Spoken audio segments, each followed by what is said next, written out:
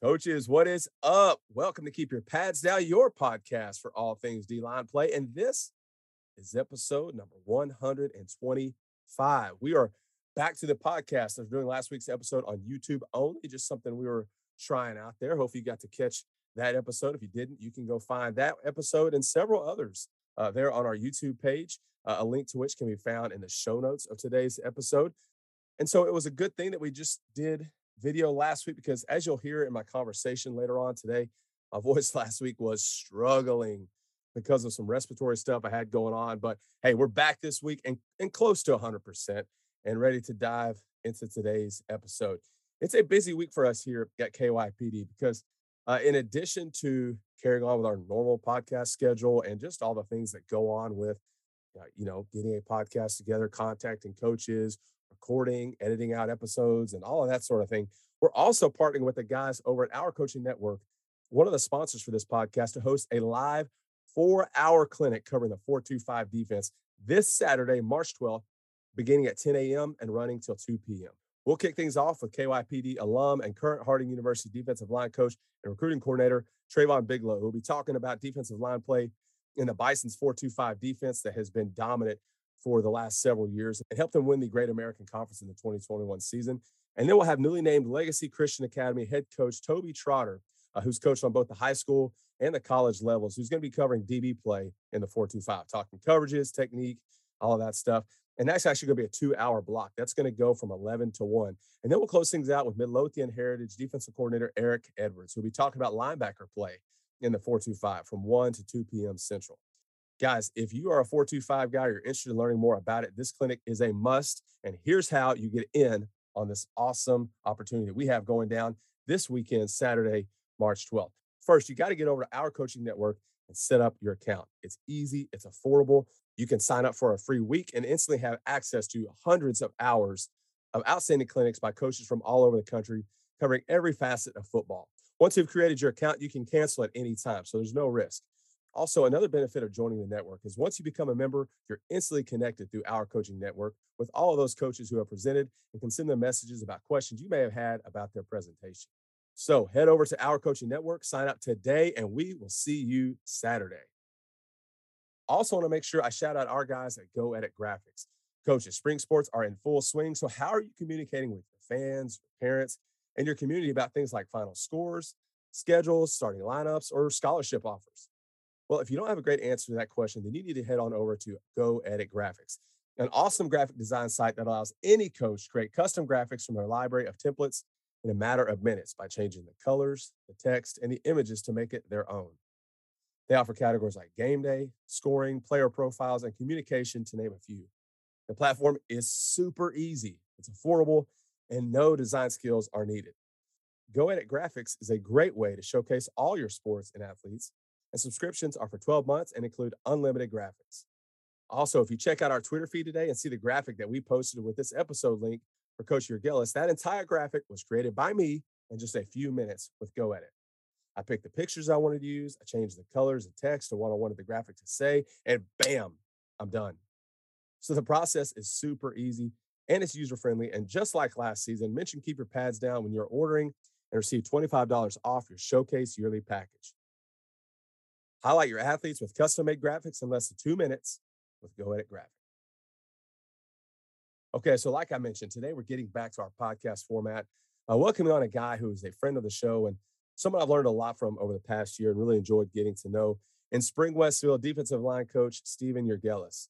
Coach Urgelis grew up in the Houston area and returned back to his old stomping grounds this past summer to help the Mustangs to an undefeated regular season and a 12-1 record overall and a spot in the state regional semifinals in 6A Division I.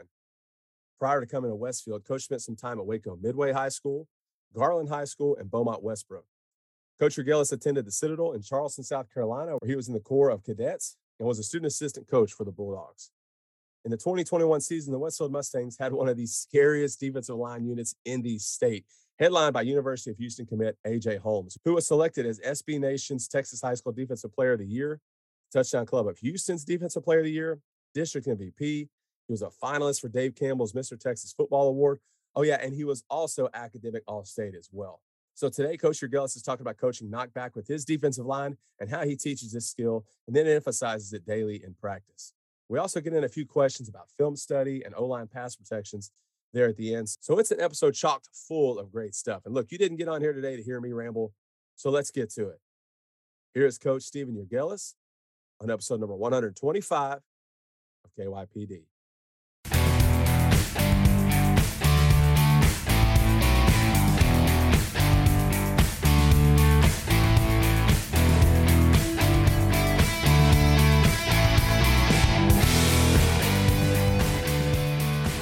All right, well, Coach Urgelis, this one has been a long time coming. Glad we're finally to get this thing done. So welcome to the podcast. Man, I'm glad to be here, man.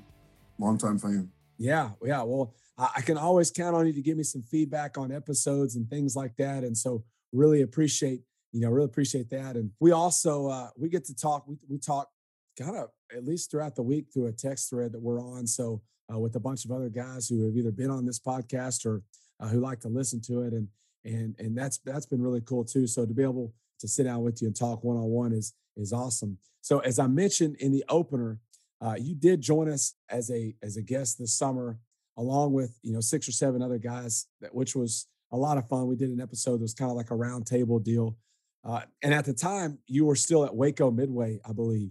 So now here we are, less than a year later, and a lot has changed for you since then. So fill us in on where you are now and what the last several months have been like for you there in the Houston area. Oh, man, it's been wild to say the least, Ty. I was at Waco Midway. We spoke over the summer, and then we had a coaching change. The coaching change sent my head coach to the Dallas area, and I decided to part ways and go down south to Houston, closer to family, closer to where I'm from. And I saw an opportunity at Spring Westfield, and I had a little bit of an in knowing the AD here at Spring ISD, and interviewed, and I thought I interviewed pretty well. Met with the principal, and we had a hell of a year this year. We went 12-1, made it to the third round of the playoffs, beat some good Houston teams on the way there, and kind of stubbed our toe right there in the third round. But super proud of our guys on how they competed this year. Hell, I even started the first year of school in a hotel room, Ty. So that was fun. All right, tell us that story. You starting the year in a hotel room. What happened there? So the buyers of our property in Waco had to delay their closing, thus delayed our closing in Houston. So we should have moved like a week prior to school starting and actually have every box in the house by then. But they had to delay, so we had to delay our closing in this place over here. So that really put a damper on things. It cost me a lot of money, Ty. A lot of money. Yeah, I was actually just talking today to someone about just how the pains of moving, right? Mm-hmm. And for coaches too, especially like a lot of people, and it's different for everybody, but with coaches, like sometimes you get a job and, it's not like, you all right, I'm going to make a move. Sometimes things just fall in your lap, kind of like what you're talking about. And you go from maybe thinking you're going to be at a place to all of a sudden things change. And so, like for us moving up here, it's like, take the job in May, so you got the clock's ticking, and it's everything's in a time crunch, and, you got all these things you got to do. So yeah, I didn't have to live in a hotel, but, so we were fortunate that way. But yeah, that's a crazy story. And now, like you said, you guys did have a great year. And to me, when I think of Spring Westfield, I do think of D-line play. I mean, crap, it's the home of Ed Oliver, right? And and I know that he's not the only one to come through there, but so that's a really special place, and really glad that you're there and enjoying some success. And we're going to talk about that here in a second. But let's back up and just talk about it, because I think you have an interesting story. Just how you were introduced to the game of football, where you grew up, and how that whole journey got started. Oh, absolutely. I grew up in the Houston area. I grew up like in the southwest part of town. If you're from the Houston area, you know Alief and the Fort Bend areas. I graduated from Clemens High School in Sugar Land. My first 2 years of varsity football, or I won't say varsity football, first 2 years of high school, our Clemens High School wasn't very good. Like, if you know anything about Houston, Clemens High School is not a powerhouse whatsoever.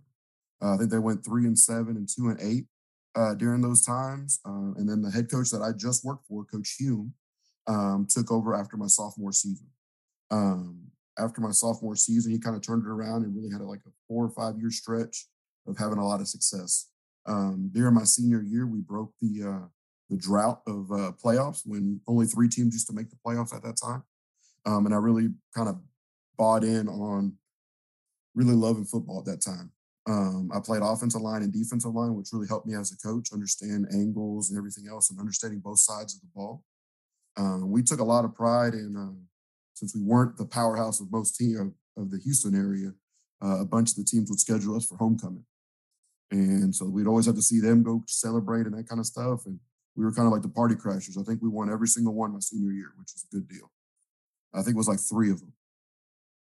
But just continuing on, if I backtrack really far back, my mom's Peruvian and my dad's Cuban. I look like a white guy. I'm undercover.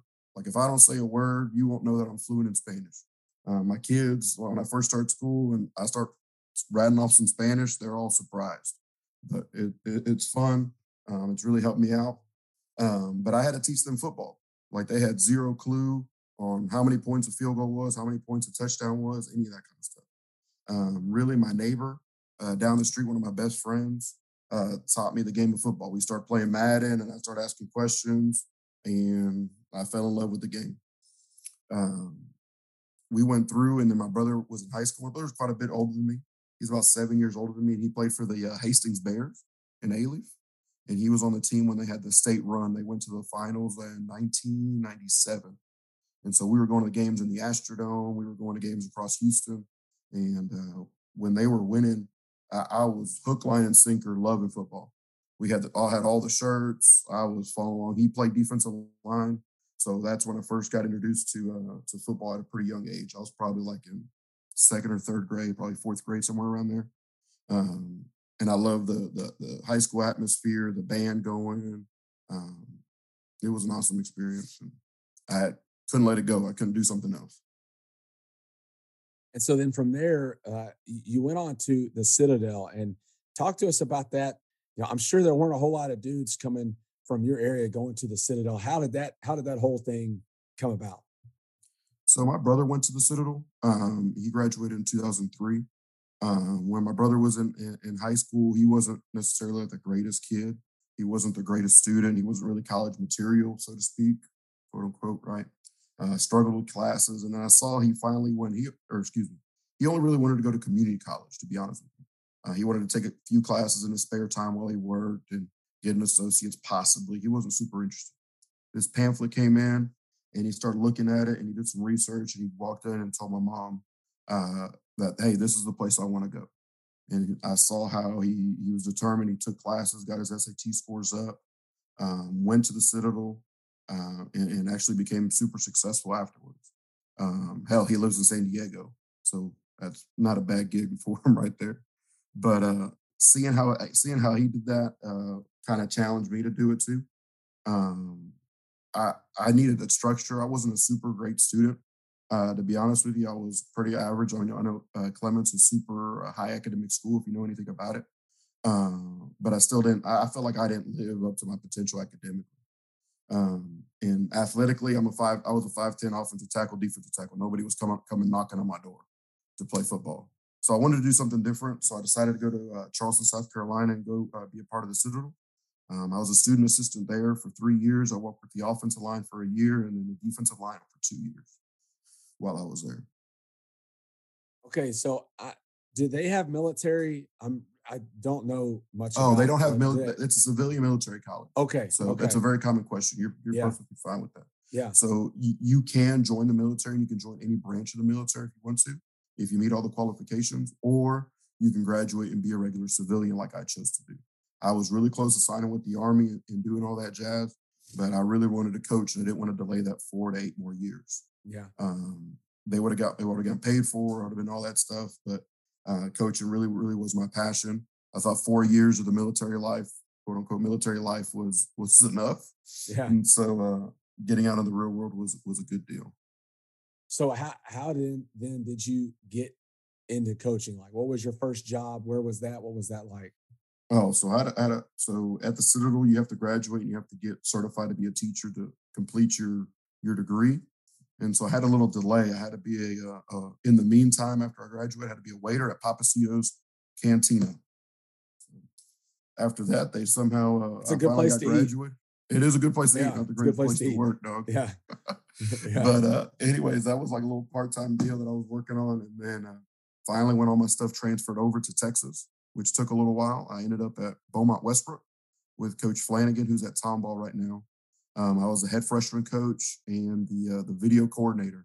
So needless to say, I got thrown into the fire as a as a first year coach. I think I learned a lot during that time. He gave me a lot of responsibility. Luckily, my wife didn't have a job at the time, so she was kind of did a lot of behind the scenes work for me, like keeping up with some kids' grades and things like that. I don't even know if I made that public before, but she's been awesome. We're doing that stuff. Um, but yeah, I mean, Beaumont was a great place, some great people. I still talk to Coach Flanagan and some of those other guys still today. There's some good guys on that staff. So from there, you're at Beaumont Westbrook. Where did you go from there? So I ended up going to Garland High School in the Dallas-Fort Worth area. I decided to venture out a little bit. I know it was a pay raise and some other things. I met Coach Jeff Jordan there. He's now at TCU. He's kind of made the college rounds a little bit. Probably one of the most organized guys I've ever worked for. Everything down to, like, I kid you not, we would get an email every Sunday night on how to do things, when to do things, when the meetings were throughout the week. And if it was daylight savings time, who's in charge of changing the clocks? Like every single detail was noted on there. So I was there for about 2 years. One great thing that happened at Garland, and I was kind of discouraged when it happened, but he hired two guys at the same time. We were both freshman coaches at the time, and it was for a D-line, O-line spot, and then a DB's running back spot. And I'm a pretty big dude, and I walk in there, and I'm like, there's no way that I'm going to be coaching DBs and running backs. I'm surely going to be the O-line, D-line guy. The next guy walks in, and he's significantly bigger than I am.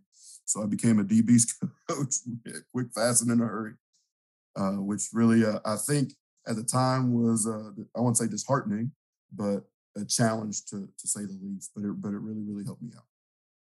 So, yeah, I mean, fortunately for me, like I've kind of, up prior to this year, actually coached defensive line all my career. And I say fortunately, really I guess it's depending on how you look at it, because I do kind of wish at some point, that I would have, maybe coached on the other side of the ball, or, been forced to kind of coach the secondary or something like that, because, most of my learning of those positions and those areas have been, I've had to go seek that out. Right.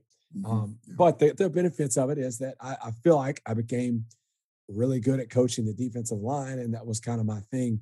So for you, as you do become a D-line coach and you kind of start going in that direction, how do you start developing these things like, your coaching progression, your drills, like how you're going to teach things? Because we all know there's a million ways to skin a cat, and if you just go to a clinic and you try to do everything that you hear, or everything that you see online, or everything you read in a book, it's exhausting. So you kind of have to hone in on what you want to do. So how did you do that? Describe that process. I think you got to find a mentor that you really trust, to be honest with you. Like one of mine would be one of my high school coaches was Coach Knowles, and then Coach Now, both worked at Midway. One was a DC, and then Coach Now being the D-line coach there. I'd watch film with them almost every minute on Saturday and Sunday, ask questions, even if it was dumb questions, they'd help me out or they put me in my place pretty quick. And listening to these guys and just being in a room where you're not the smartest guy in the room is a big thing for me. One of the big things that attracted me, to be honest with you, to Westfield was it'd be the first time I was working with a defensive coordinator that was not a front seven guy. He was a back end guy.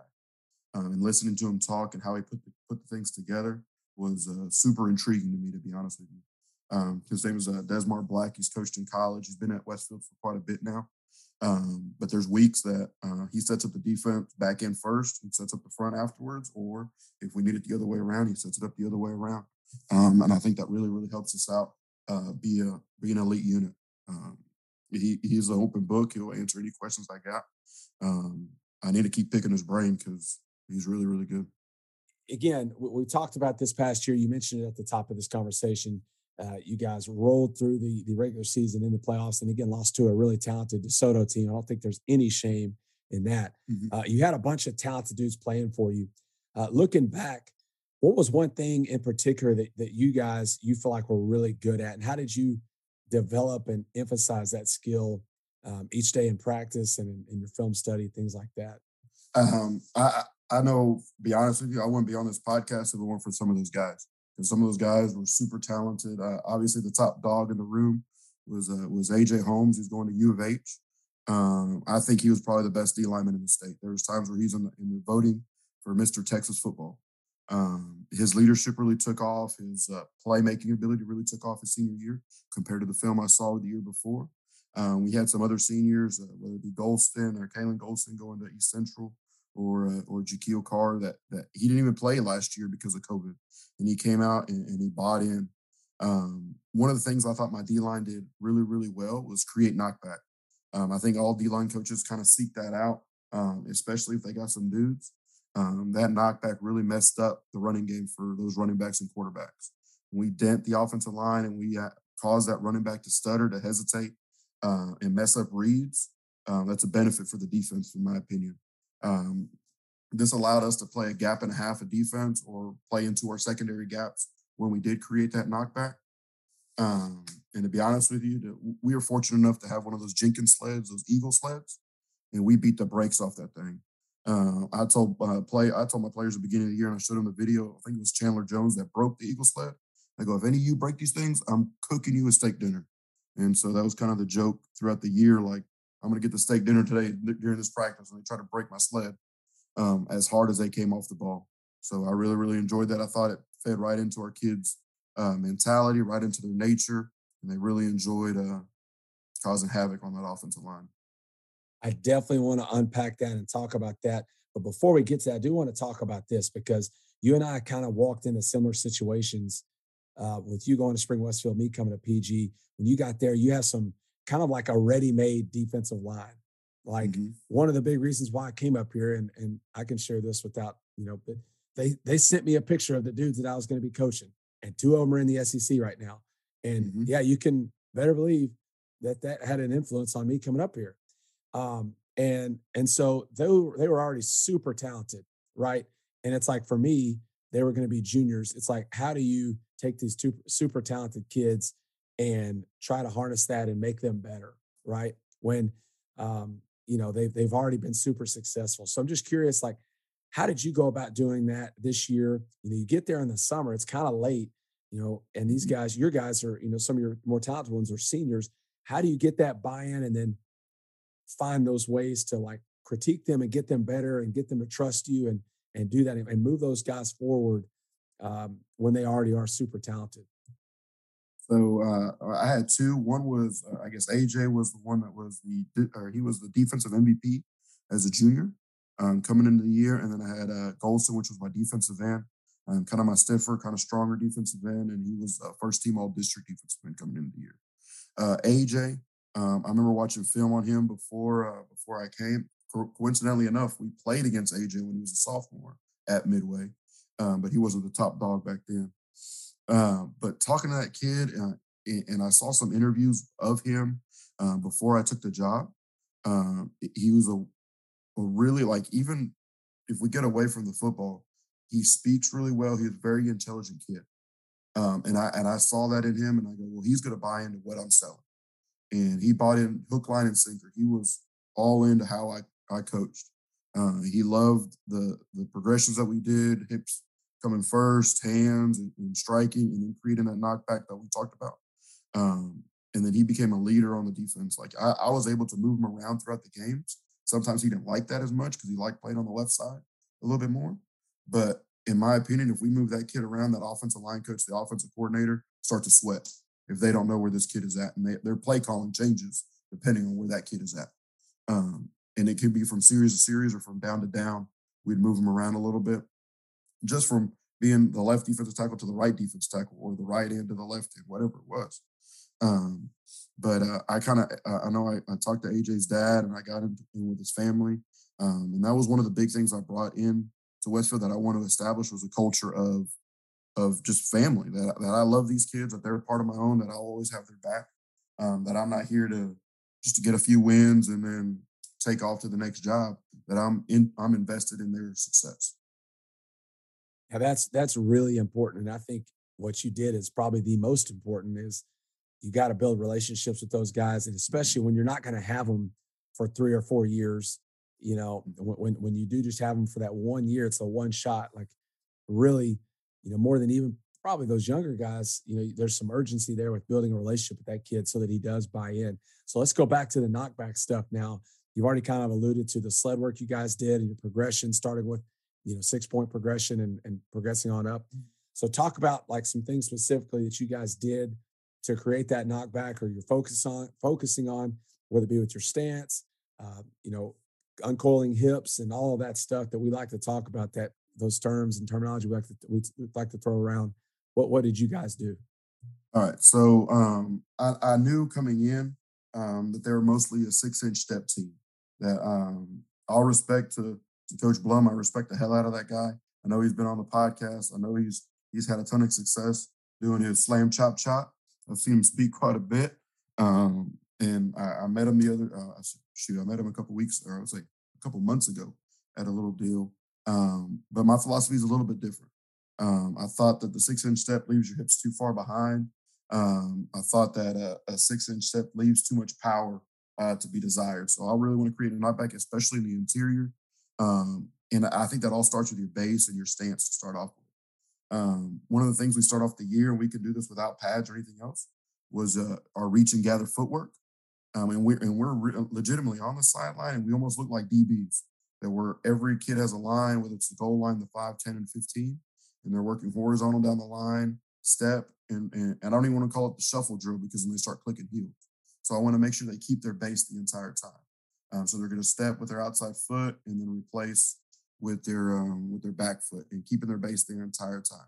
So all they're doing, it's as elementary as it seems, just step and gather, or reach and gather, reach and gather. And then we start adding little implements in it. They go right, they go left, they come back. Then I add a person or offensive lineman to push on their body on the line. Okay. The defensive lineman has his hands behind his back. He's getting pressure, and he's got to push the offensive lineman down to the top of the numbers, basically, and just using his footwork and his body work to keep his base, to keep his body position without using hands and struggling doing that stuff, and maintain his line as he works down. So it's almost like, I wouldn't say like backpedal drills or anything like that, but using those lines to go back and forth. And then we keep adding on to the progression, right? So I'll let the defensive lineman get hands on him. There'll be 2 hands on him. The offensive lineman's leaning on him, and we're working side to side, right? We're going to go down and back, working right and left. And then we'll also do the power scoop position where your one arm extended and you're pushing them back down the line. LSU did it with just the power scoot, I believe, and I added those other implements to that. And I think that footwork is essential, because if you have a narrow base and you're trying to knock somebody back, it ain't going to work. So if I'm trying to make sure I have this pictured right in my mind, so they're starting on the sideline on a line and working horizontally across the field. Yep. Is that correct? Yep, towards the numbers. Okay. And so I'm almost like footwork for a linebacker or something, like they're taking a step or like a jab step, gather step, and just step and replace. Okay. Reach and gather. Yeah. And then they're working through, like you said, working the progression, working with the scoop. I do think I've seen that before, but I hadn't seen what you're talking about. So from there, what's next in the progression? So they've gone through and like I said, they've worked against the O-line, and others keep maintaining their base. So I think that's critical. We also work stab and grab, and I usually do it by the numbers. I've seen it done like all together, and then kids start messing it up when we do it all together. Okay, so stab and grab, they'll be paired across each other, across the sideline. And I'm a PE teacher at heart, or way back when, and I'm trying to get all these kids reps at the same time. Okay, and so it's going to be a tight shade. So my eye is going to be my inside eye is going to be on his outside eye. Okay, because you can't create knockback at an angle. Okay, And so it's going to be by the numbers, right? So the first one is one hand. So his thumb is going to be up, kind of like a check mark. What I've done with your thumb up kind of deal, the Nike check mark. And you're going to slam going up, slam it right down the middle of the chest of your opponent. Okay, and everybody's going at the same time. All right, at least I'm behind the defense, and that whole line is going. So I can walk side to side and check your reps and correct as needed. So you get a bunch of reps going. So you go one hand right down the middle, one hand right down the middle to say hit, and there should be no elbow recoil. So I shouldn't be cocking back to strike. I should be coming let me say this correctly, coming from the ground up to strike, if that makes sense. Okay, trying to recreate that. Then I'll add the outside hand, the second hand, to the bicep or to the pec.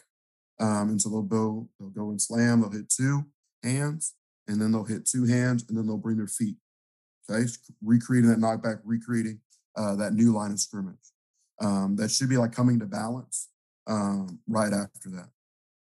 After you go one hand, after you go two hands, then we'll go lock and peek. Lock and peek, everybody knows you're trying to get your head into your gap. I call it getting into the window. When you get into the window, I don't want and I have some tall guys, I don't want them looking over the top of the helmet. I call it from basically the ear to the elbow is your window to look through in your gap. Because if you start looking over the top, it puts your body position in a terrible position and you're going to get blocked. Okay? So they're going to lock and peek. They're really going to get that extension out. Like I said, through the ear hole or through the window. Then they're going to release. So it'll be one hand, two hands, feet, two hands, feet, lock and peek, and then it'll be lock, peek, and release. On the lock, peek, and release, they need to really extend. They'll release doing the shrug or doing the throw away from their body, and they'll end up on the heel line looking back inside. Really like stacking their gap like a linebacker would use. Okay. Some of those young guys like to run past that heel line thinking the drill's over with, but the drill's not over until you get to the heel line and get your eyes in the correct position. Yeah, I like that a lot. And I'm kind of like what you're talking about. I'm a big fan of, getting a bunch of guys in the line, standing behind them and saying, all right, you go, and I'm going to be working my way up and down the line of scrimmage. Mm-hmm. Yeah, it drives me nuts. It drives me nuts when I see some tape or drill tape and there's 15, 20 guys standing there waiting. And then I'm like, okay, well, they got one rep through the obstacle course you set up. Yes. Yes. We have a limited time and limited equipment. Yeah. I was the dude at the end of that rep line looking down there waiting for and so me and the dude I'm going with are talking like, hey, what's up? Yeah. Because to me, it's like, let them start going and I'm just walking up and down and they're coaching each other. Making minor corrections. Yeah. They're coaching each other, and you're just walking back like, hey, dude, stop. All right, fix this, get your thumb up, elbow in, whatever. And then you're just walking back and forth and they get a ton of reps and it's just way more efficient. And being able to, break things down like that, it's kind of like the whole part whole. Yes, sir. You kind of talk to them like, hey, here's what we're trying to do. We're trying to create knockback. All right. And get off a ball, get separation, go make plays. Everybody wants to do that. So now we're going to break that down in these little steps. Right. Mm-hmm. And then we'll put it all back together. And I think that's a great way to coach anything, especially something like knockback, because it is a technical thing. People who don't know football, they think you're just slamming into each other. And, and a lot of it is physics, Ty. Like if I'm trying to push you backwards, I can't be too wide and I can't be able to distribute my power from my legs, my hips. If I'm trying to hit you at an angle or outside my body frame, I'm losing so much power doing that. And I talked to our O-line coaches. We have 2 young O-line coaches. And I asked them, hey, man, what's tougher to defend on a run play? Tight shades or wide shades? And they're like, tight is 10 times harder than defending a wide shade because you can go whatever gap you want to. And then you can also get into my body immediately, powerfully. Yeah. So once if I'm at practice with you, we've done that now. We've worked our way through. Okay. Now they're getting off, they're escaping. And I like the point about, the young guys, a lot of times they want to escape and fly upfield. And obviously I think that's a mistake a lot of coaches make is, you can't allow kids to do that.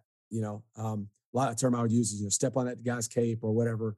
And so now we've gone through that. Now what's the next thing in our progression or what's another skill or thing we might address when it comes to creating knockback? I think all D-line coaches do this, or heck, they should be doing this, is a hip explosion series, like the 6.3 point all that stuff. So we start off in a 6-point stance, your feet, your knees, and your hands down.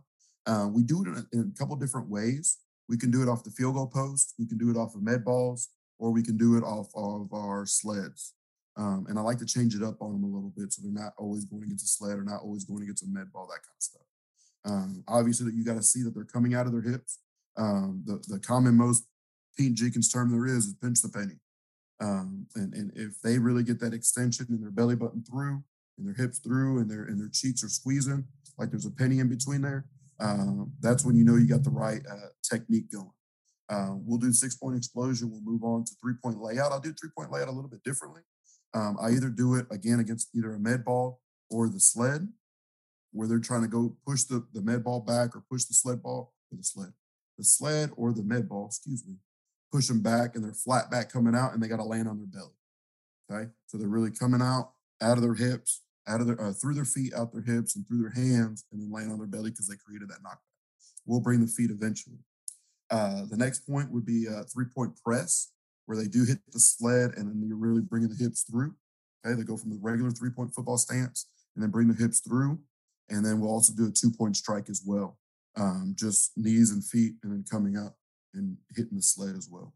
The Jenkins sled, like I walked into that thing and I saw it parked in the end zone on the D-pad, and I took a picture of it and I sent it to Josh. I sent it to I sent it to a couple other guys, and immediately I got a bunch of hate mail and back to my phone because they want one. And I was so happy to get one. If you don't have one, I highly recommend you ask your coach for one. We have the 2-man sled, and we do a bunch of drills off of that. We'll hit the sled, it'll pop up, they'll buzz their feet. We'll go through another drill where they lock and peek, holding the pad up. We'll lock, peek, and then go to one arm. Okay, going 2 to 1.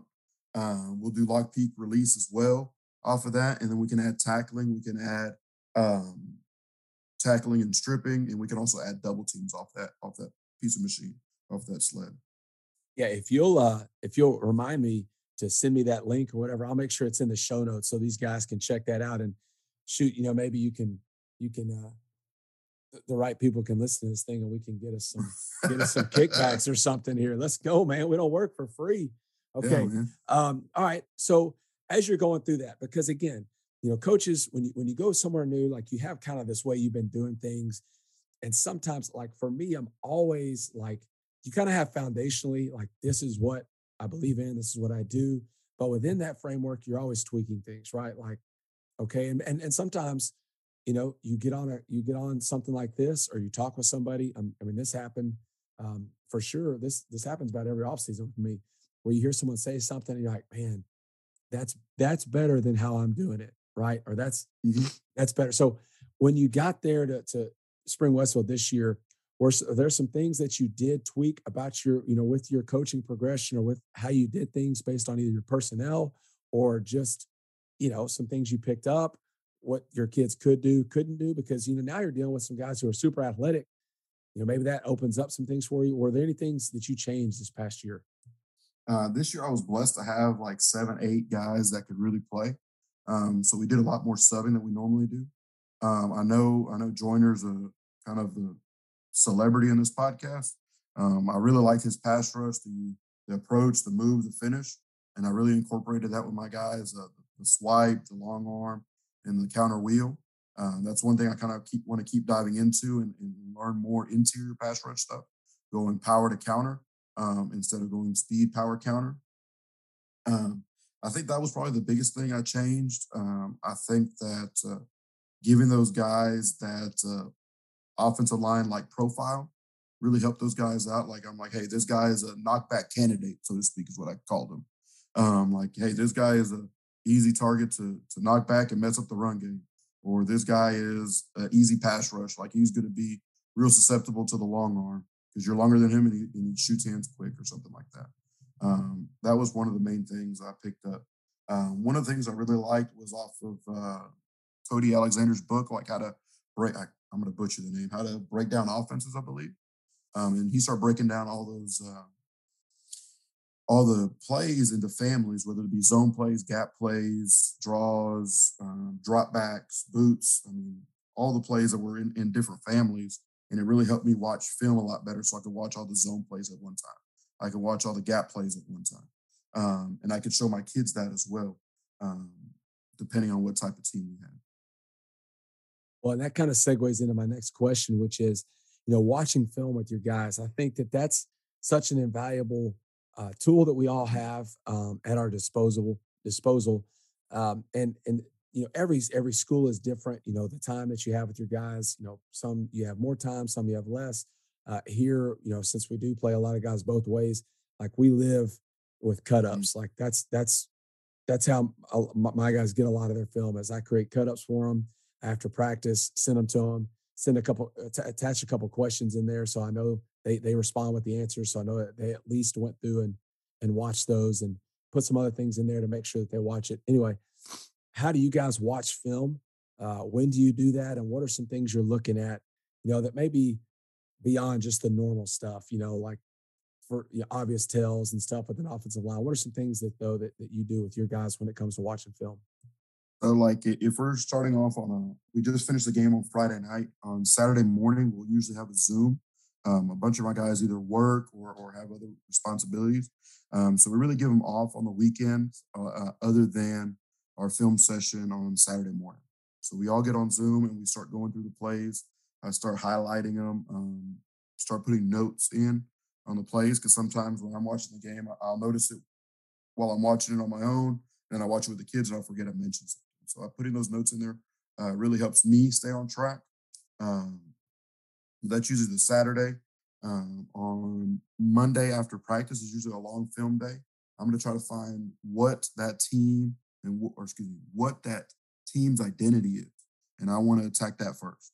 Whether they're a run team or a counter team, a power team, are they a 80-90% pass team like what some of the teams we played this year? And that's what we're going to watch first, because that's what we got to stop first. I kind of sorted out by explosive plays, depending on what type of team we're playing. Some teams that we play are kind of hurting for explosive plays, and they kind of struggle throughout the year. So I only show the explosive plays instead of showing all the bad snaps and that kind of stuff. So I kind of limit and create that cut up for them. Things that I look differently, I'm trying to think. I know for passing situations, I look at pre-snap presentation by the offense, whether they're a 6-man pre-snap, possible protection, or they're a 5-man, or they 7, where they have a fullback in there and the running back, or they have a tight end and the running back. And I show that to our kids. And I think one thing that really helped our kids out this year is that we had extra time early on in the year. And we had a lot of meetings, and I went through and I drew everything up on the board. And I go, hey, man, there are no dumb questions in this room. I know most of y'all did not play offensive line, and so you do not understand blocking schemes. And so I drew up dart, I drew up counter, I drew up GT counter, I drew up GF counter, I drew up the difference between stretch and inside zone, the difference between G, power read, all those things. And even the different protections I drew up, because I've coached offensive line before. So those kids would understand, and they can ask questions like it's just a regular classroom. And I go, hey, man, this is not a time to make fun of your teammates for asking these questions, because these things can help us along the way. I want to eventually give them quizzes on that stuff so they know it, so they can tell me, hey, coach, when they get to the sideline, they ran G, or they ran counter, or they ran split protection, or whatever it was, and be more of a student of the game, kind of like what your previous guest said, that they have to understand the game. They have to be a student of the game there's no more dumb defensive linemen. We can't be that way anymore. We have to evolve. We're not cavemen. Yeah. Well, and one of my biggest pet peeves I'm about to allude to our very exclusive D-line text thread that we're both a part of. No, but one of the things that we were talking about that was on Coach Noonan's disruption chat last night was football pet peeves. And, we could just torpedo this whole conversation and just tail off on football pet peeves. But one of them was when, like, sometimes I feel like the rest of the defense treats the D-line like they're babies and you got to take care of them. And what, like for instance, that linebackers are always told, well, just make the D lineman right. Okay. Just make him right, because his big dumb butt doesn't know what gap is, or get them lined up, and one thing I hate is when D linemen turn around and look at the linebackers like, well, what's the strength call? Or what's the, like, you have eyes, you're close. Like, he's got to work. He's got to get protections. Like, and my perspective has changed obviously a little bit, coaching those guys, but like, We it's can't not be knuckle draggers. right. Exactly. Like, yes, should the linebackers, should they set the, yes, that's their job, but also like help yourself, man. Like know what's going on. Don't have, don't have someone out there holding your hand. I'll be honest with you. I was guilty of that as a player. Like I was waiting for the answer from behind me to tell me which way to go. Because I just wanted to go, oh, right, this is my gap. Let's go.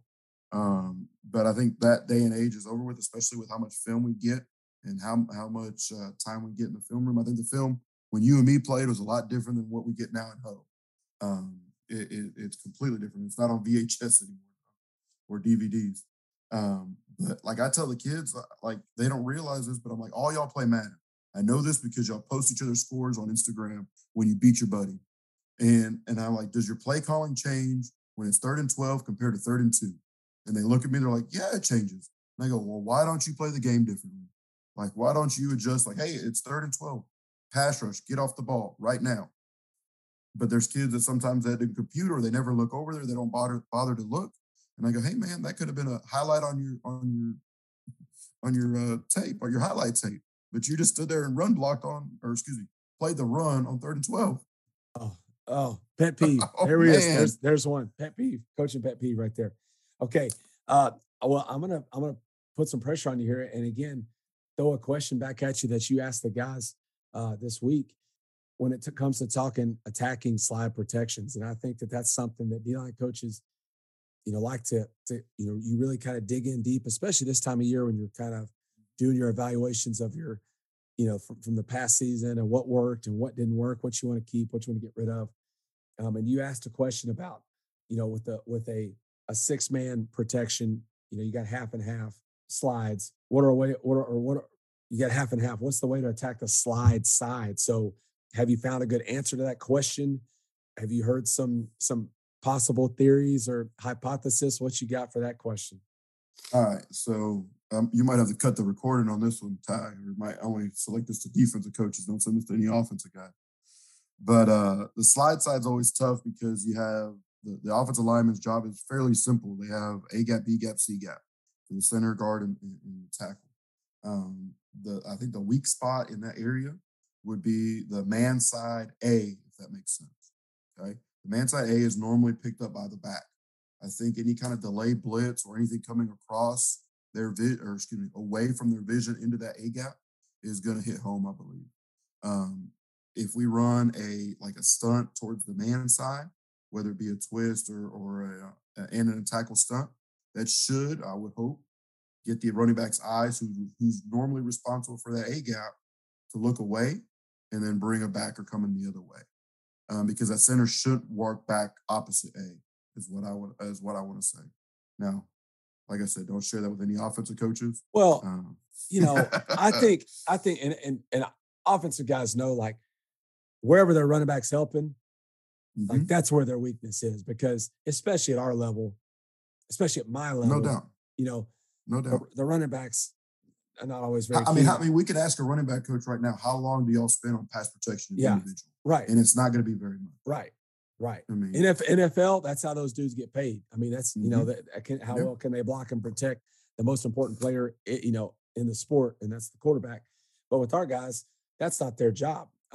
And so I think that is when you are breaking it down in general, if I were that running back's helping, go attack that dude or put that dude in an uncomfortable situation where his eyes, you got him a lot to look at.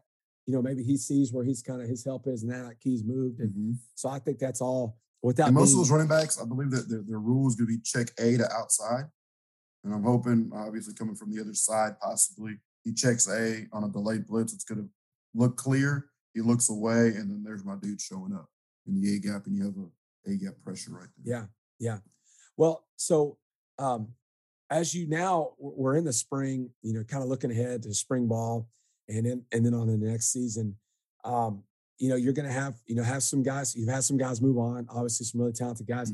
So how do you bring along and develop the young guys in your program, kind of the heir apparents to your defensive line, and also help along those older guys who are coming back? We're still going through like a learning progression because these kids a year ago were still not in school. They were still doing the virtual learning. So it wasn't a whole bunch of kids on campus from what I understand at Westfield. But I told the guys flat out, like, we're graduating 30, 35 sacks from last year, and that's a lot. between 3 or 4 guys. And that being said, like I have to develop pass rushers. So I've been looking a lot and studying a lot on how to rush a passer, how to counter correctly, whether it be from the interior or from the ends, because we really helped out our secondary this past year. Not that they didn't have dudes back there, but it's a lot better when the quarterback's running for his life. I mean, we all know that. Like I said, I need to develop pass rushers. I think the guys understand what I expect out of them to stop the run. The young bucks are still catching up. They still kind of want to shoot gaps and just swim over the offensive lineman as fast as they can, have a narrow base. And I think you and me, we both know this. It might work one time out of 5. And the other 4 times you get blown up. And that's where you get real narrow on your base and get destroyed. And congratulations, you had a great get off, but you had no base, you had no power, you didn't get knocked back. And so some of those young guys are still learning that stuff. I know they watch a bunch of like highlights and stuff like that of Aaron Donald just shooting through a gap. But I'm like, dude, that dude works on it every single day, on his hand motions, on how he gets through there, his quickness, how he times the ball. You don't do that. You know what I mean? I'd rather my guys be the most consistent guys and we do basic stuff better than anybody else than you make the super spectacular play every once in a while. I'd rather the guy be the most consistent second baseman or most consistent shortstop there is and never make an error or rarely make an error compared to make a super spectacular play and then make 3 errors after that. You know what I mean? So I really try to preach consistency. They're learning how to work in the weight room. These young guys we maxed today, some of those young bucks got really humbled when they didn't get down low enough on that squat today. They got humbled. I know I coached them up quite a bit, but when they put that weight on the bar, it doesn't lie. I used to hate, and that's a strong word, but it's how I felt, January and February of the off season. It just as seems a coach like, or as a player? well, both, both. But it's better now as a coach. And I'll say why here in a second. But it's still maybe my least 2 favorite months of the whole calendar. But just because it seems like those are the longest 2 months of the whole year. You're kind of getting back from a break. You're getting in a routine. Weather's usually not good enough to get outside and do some stuff. But I do think now as a coach, it is fun to start seeing, like that's when you see, all right, those seniors, they're gone now. Who's going to start stepping up? Who's going to make a move in the weight room? Who's going to make a move, being a vocal leader, that type of person. And really, when you can't get out and do all the football stuff, like January and February is when you find that stuff out. Or you start to find that stuff out. It starts revealing a lot of character. Right, exactly. It really does. And so now, because of that, I've learned to embrace and love January and February. And for what it is, you have to have that part. And I think that's really important. I'll be honest with you. Like I almost treated it like I was back at the Citadel, trying to be one of those leaders and listening to and trying to figure out what kind of leaders I had in the room. Seeing who's going to come after school and get an extra lift in, see who's going to come after school and run or put that extra work in, or who's going to start dipping out, or whose grades start to drop. It starts to tell me, like I said, a lot about some of these kids' character. I know I got to stay on them. It's challenging for me because I got track going on and other things going on. I'm a 6U softball coach now as well. If you want to interview me later on that. There we go. I don't know anything about what would the name of a 6U softball podcast be? I don't know, but my team is called the Wild Things. Okay. All right. Well, all right. The dirt bags. I don't know. Yeah. Yeah. Keep your front shoulder down. I don't know. Yeah. Or keep your parents sitting in the stands and not on the fence behind first base and third base. No doubt. Yeah. All right. Well, hey, let's, I've been looking forward to this part. Let's put you under the gun here for a second. We're going to do our rapid fire segment. We'll probably bring in some old, trusty, faithful questions, but I want to try some new ones out on you because I know you can handle it. So here's the first one. All right. You seem like a very learned person, not a knuckle dragger like we were talking about, football coach. Besides football, what's something you pride yourself on knowing a lot about? Oh boy. Pretty good at food. I'm a pretty fat guy. I like going to food. I like barbecuing. During quarantine, that's all I watched was cooking stuff and how to barbecue, how to smoke stuff. I thought that was the only thing that kept me sane while sitting in quarantine with a pregnant wife. You can ask my boys. I have them over. I had them over quite a bit during the season. I gave them some pork spare ribs and some pulled pork, and man, they ate that thing up. And every once in a while, they look at me like, "Hey, coach, excuse me, when's the next team dinner? When's the next time we're coming over?" Even my seniors are still asking. So I guess I got to do something for them again. I got to cook up something else for them. But yeah, I like cooking a lot. I need to learn from my mom. My mom learned from my Cuban grandmother, and I need to learn some Cuban cuisine. Man, those hit home quite a bit. Do you have a favorite Cuban dish? Is there one? Yeah, there ain't one. There's a lot of them. Well, because so I've like I think is really, really good. Okay. I like yuca, which is kind of like potato almost. There's pernil, which is like pretty close to pulled pork. Not necessarily like the barbecue taste of it, but it's really, really good.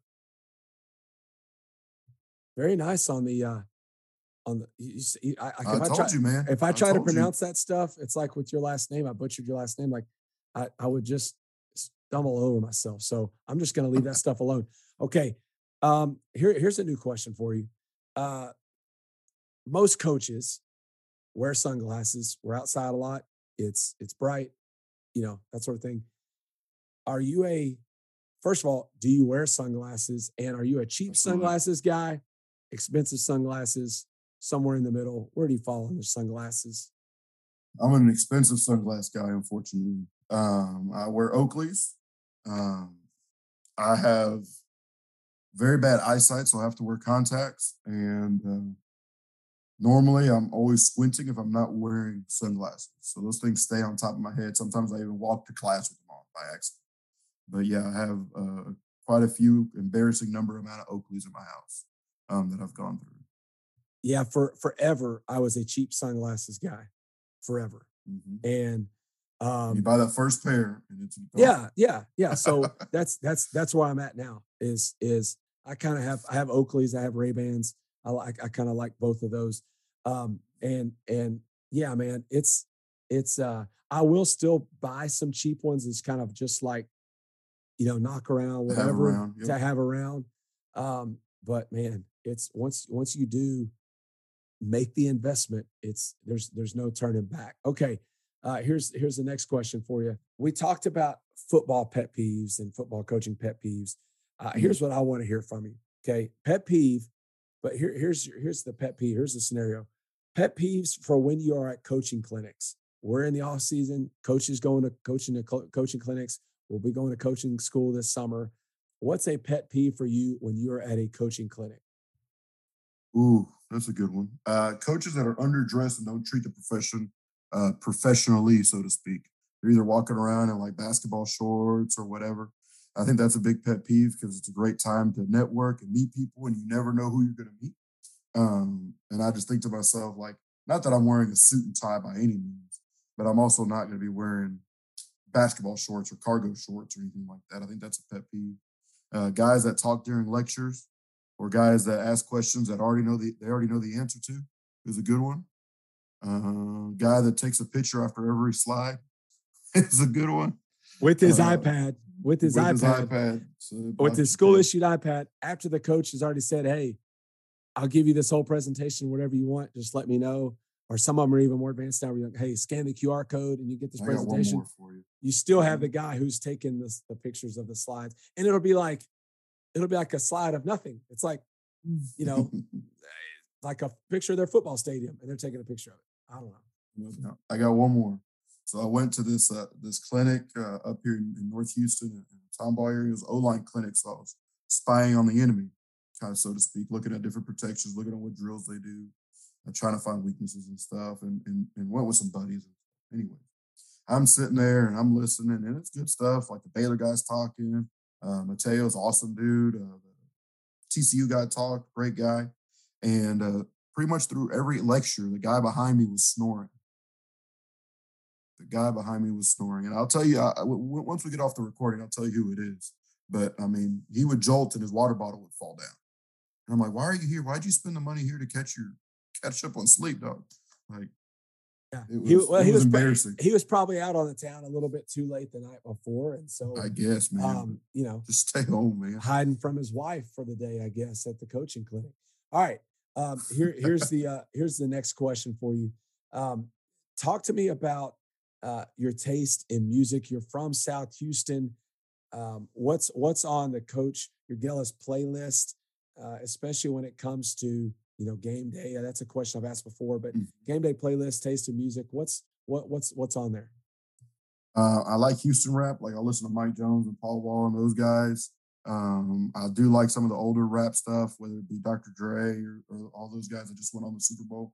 I'll listen to some country stuff as well. Kind of the newer country, whether it be, I'm really big fan of Chris Stapleton. Maybe not game day stuff, but just on the way to work. I listen to some reggaeton and also some salsa too in there. Going back to the roots. I listen to all kinds of stuff. Rock, whether it be Rage Against the Machine, Pearl Jam. I'm all over the place, man. I'll be honest with you. If you have some time off is sometimes a foreign concept for coaches, but you have an afternoon off, let's say. What are you going to go do? What's something you're going to go do completely to yourself? What are you going to go do? Well, completely to myself, I don't know what that's like anymore with a 1-year-old and a 5-year-old. I haven't been to the movies in forever. Hanging out with my little girls, man. Those little things, those little girls are my world. Like I try to find different things, whether it be a play place. Now we're working on all the softball drills outside. That's what I really enjoy doing. I really enjoy that family aspect of it. I know I didn't mention this earlier, but my father passed away when I was really, really young. I was probably 16 years old, and I kind of think of all the time I didn't get with him. And so I really try to maximize my time with my girls. I need to make an effort to put my phone down and really enjoy my time with them. Yeah, I think you're speaking to all of us when it comes to that for sure. Can you do your daughter's hair? Do you do your daughter's hair? It's rough. Yeah, it's rough. Like same here. I could do the ponytail. That took me a little while just because I'd either knot it up or whatever. But braid it and that kind of stuff, man, you're talking to the wrong dude. Yeah, no. Hey, if you see my hairdo, exactly. Yeah. When I'm terrible at it. And so my wife's not here. If it's school or something's crazy going on, or it's church, and it's like, baby, we can do ponytail or this other little thing where it's kind of halfway up and it's basically a ponytail. But here's what I've learned: that big bows cover a lot. My wife is big on the bows. Yeah, so you can get away with a subpar, hair job if you got some big bows. So even if she doesn't want to wear it, I'm like, hey, you're wearing a big bow. Okay. Do you have? I'm sure you've been rolling deep on the Encanto at your house. Oh man, what are some other shows that are on at your house? Right, let's commiserate. Let's kind of share in each other's misery with what's been going on the TV at your house. The two shows right now, because we have like I said, 5-year-old and 1-year-old, is straight Encanto and Cocomelon. Well, we get a lot of that Cocomelon, that 1-year-old, because she, we listen to it either on the radio or we have it on as like background music, and it's like soothing. Like she doesn't necessarily watch it so to speak, but she'll sit there and just listen to the songs and go play and that kind of stuff. Thank God they put it on Netflix now, so there's no commercials. Yeah. Those are the two, man. Yeah, we're out of the Cocomelon stage, thank goodness. God bless. But we're in some other equally annoying stages. All right, we'll get you out here on this one, Coach. And this isn't a question; this is just an opportunity. We've done this. We used to do this, and I'm gonna bring it back and just give you an opportunity to shout out some coaches or some guys that you've learned from or respect. And I know people don't always like doing this because they feel like they're going to leave someone out. So if you're Coach Jurgelus' boy and he doesn't say your name, don't get your feelings hurt. Okay, he loves you, but Coach, just shout us out some guys that you want to highlight that maybe don't always get the attention or the acclamation that maybe they deserve. All right, so I kind of thought about this, and I know there's quite a few that I owe a lot to and owe more than they'll ever know, kind of deal. So Coach Hume, he was my high school head coach, and I worked for him at Midway for 5 years. Coach Barry Campbell. He's over now. He's the OC at Belton High School. He was my offensive line coach. He was the offensive coordinator. He was awesome. He's probably one of the number one reasons why I became a coach. Coach Tony Frankie. He passed away quite a few years ago, probably 8 or 9 years ago now. Funniest dude. He taught aquatic science, offensive line coach. Every joke in the book he would throw at us, and he loved football in Clements High School. I give a shout out to Aaron Now. Like I said, he was a big mentor of mine. I'm so glad they got the head coaching job at Mexia up in North Texas. I was super proud of him. I know that was a long time coming, and I know he's going to do an awesome job up there for the Black Cats. Coach Knowles. Coach Knowles is almost like a father to me. He was a defensive coordinator when I was at Midway. His wife took care of my oldest when we moved to Waco because we didn't have any family there, and she stepped up. His kids are awesome. And he's always had my back kind of deal. And I told him that this week, and I really appreciated him for that. Well, yeah, Coach, that's awesome. I know Coach now, obviously he's been on this podcast and we've been in touch. He's a little bit closer to me now, but, we're here in Mexia but it's, we are products of the guys that we come up under. And I think that's why you see a lot of young guys get out of the profession because they don't latch on to those guys who really mold and shape and help them along the way. And there are countless guys that have really helped me and been there for me as well. And obviously I know that's the case for you. There's one more person I really want to give a shout out to. And really, it's a group of people, and it's that Hispanic Texas Coaches Association. They've done a lot for me, networking and meeting guys I would have never known. I know Peter Noonan is in there, and there's several other guys, Coach Jacinto, and like I said, a bunch of guys, coaches throughout the state that we share all kinds of information, all kinds of techniques, all kinds of job openings.